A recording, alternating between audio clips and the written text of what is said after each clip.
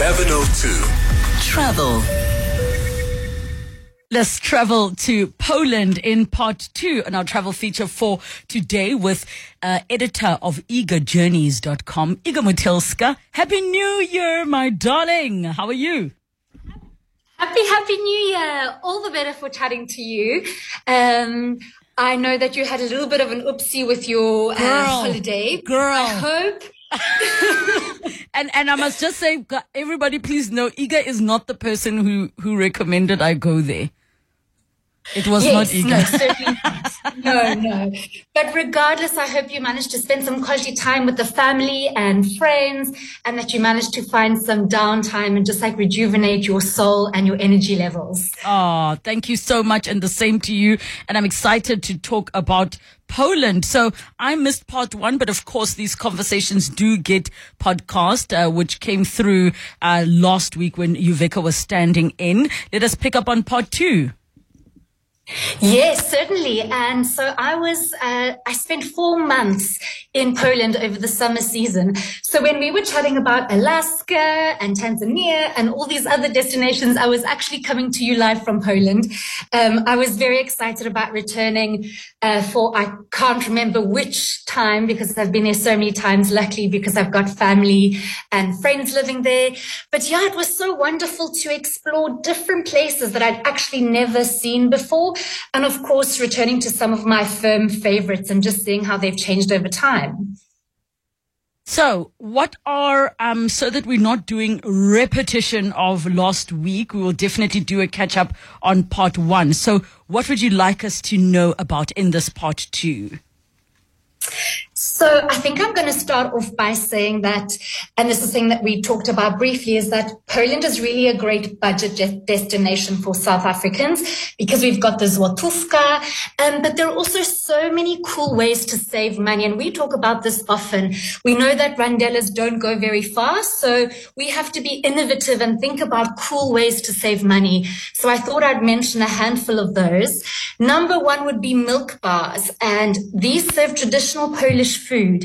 And so you can get a 2-course meal with giant portions, anywhere from 90 to 140 rand. And so you're generally talking about like a soup and a stew and a main meal. So if you are on a budget, good quality, hearty portions, and will really give you kind of an introduction to Polish food. Something else that is weird for us South Africans, because all the red flags will be going off in our heads, is BlaBlaCar. That's BLABLA. And it's a carpooling app that's been around for around, I would say, 20 odd years, if not longer, in Poland. It's obviously verified. You've got all your safety checks in place and everything, but you can find someone who's traveling from one side of the country to the other and carpool with them and obviously save on costs of petrol and so on. There are a number of safety features there as well. But of course, weekly, monthly transport tickets are really affordable. You can buy month-long or week-long railway passes. And if you're not going to be staying in a hotel, you should look out for a so-called pensionat. That is a boarding house. And so they have not the boarding house in the sense that we know it, but it's essentially a big communal house with private rooms and a communal kitchen and generally a patio or balcony, courtyards and gardens. And it's lovely because very often, it's kind of like what Airbnb was before Airbnb. So that's also a really great way to save some money, is to try stay with locals. And of course, there's lots of free walking tours in all of the main tourist hubs, and they've got different themes in terms of communism or the Second World War, modern art and architecture. There's a gastronomic tour, or there are a number of gastronomic tours as well. And of course, in summer, lots of free activities. So we're talking pop music festivals, theatre productions in the parks. They've got open air dance festivals, film screenings, photo exhibits. So really lots to keep you busy, and lots of things you can do on a budget in Poland. I'm glad you said that, because obviously we always worry about our rand when we are going into Europe. Yes, definitely. And so Poland is a great destination because you can actually take your time and comfortably spend 2 weeks there at a fraction of what you would pay in other Eurozone countries where you've got the euro. Yes, which makes it a whole lot easier. But please tell me, I'm so interested about this highway to hell. Yes, and that's a funny one, because hell, and that's hell with a single L, is actually the name of a peninsula.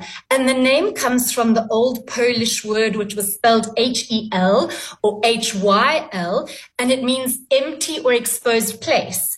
And now this name comes from the fact that it's actually a 35-kilometer long sandbar peninsula.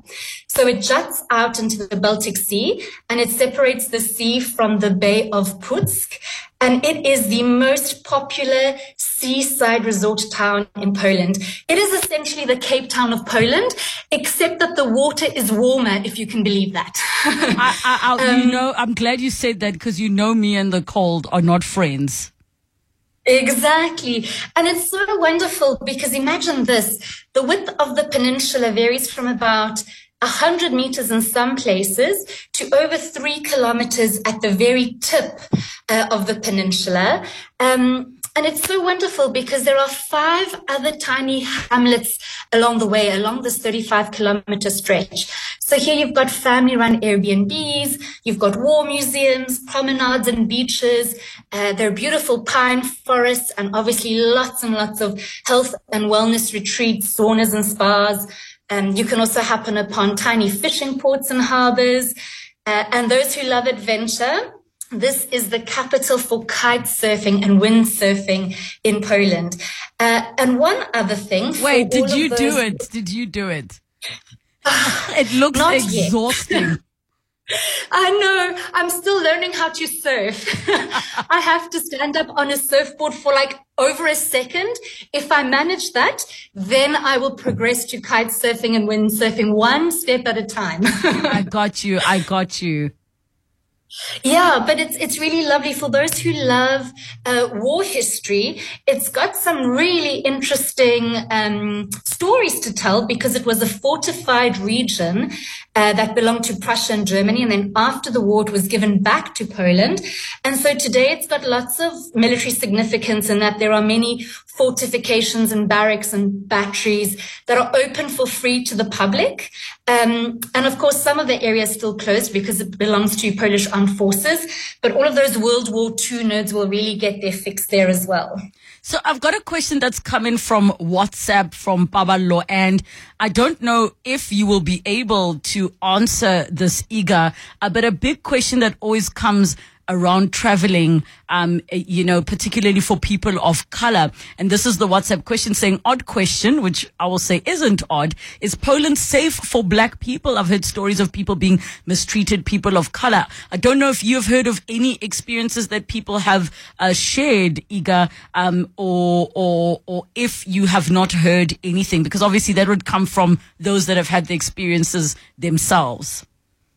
Absolutely. And Relebohila, I think that is a very vital and important question.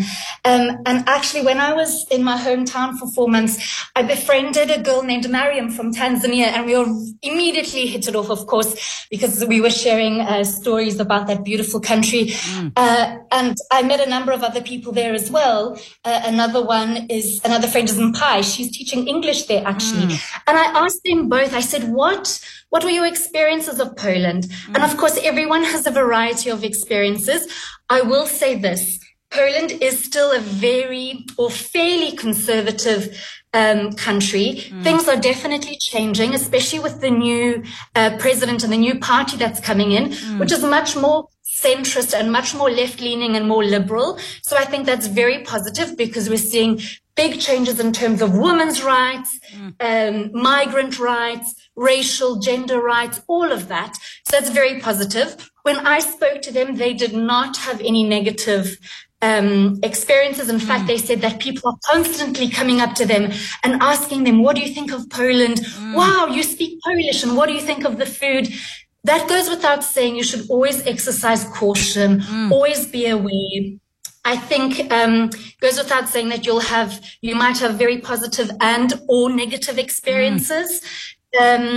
And in my heart, I'm hopeful that things are going well. I was watching an interview with another gentleman who is campaigning for racial rights in Poland. He's been living there for 15 years. He's married to a Polish woman, has 2 children, and says that still, unfortunately, people do sometimes, give him a look, and they're quite surprised when they hear him speak Polish and then come up to him and say, wow, I'm so impressed. You've got such a lovely Polish accent. So of course there's still a long way to go and lots to learn, but I have seen, the last time I visited was 7 years ago, it's becoming much more racially, gender, migrant wise, much more multicultural and diverse. So I really do have positive hope, and I hope that people do have positive experiences. It's Poland became a democracy in the early 1990s. So a lot has changed since then, definitely for the positive. And thank you so much for sharing that. And if you are listening and wondering why would a place not be safe for black people, it is the reality. Not all people live in countries where there are many black people. There's still racism that happens. And the same applies to minority groups of the LGBTIQ plus community where they are not welcome. So when people choose to travel, they will ask us such questions. How welcomed will I be when I go there? Thank you so much, Iga Motylska. Head over to her website, eagerjourneys.com, to see more of her spectacular travels.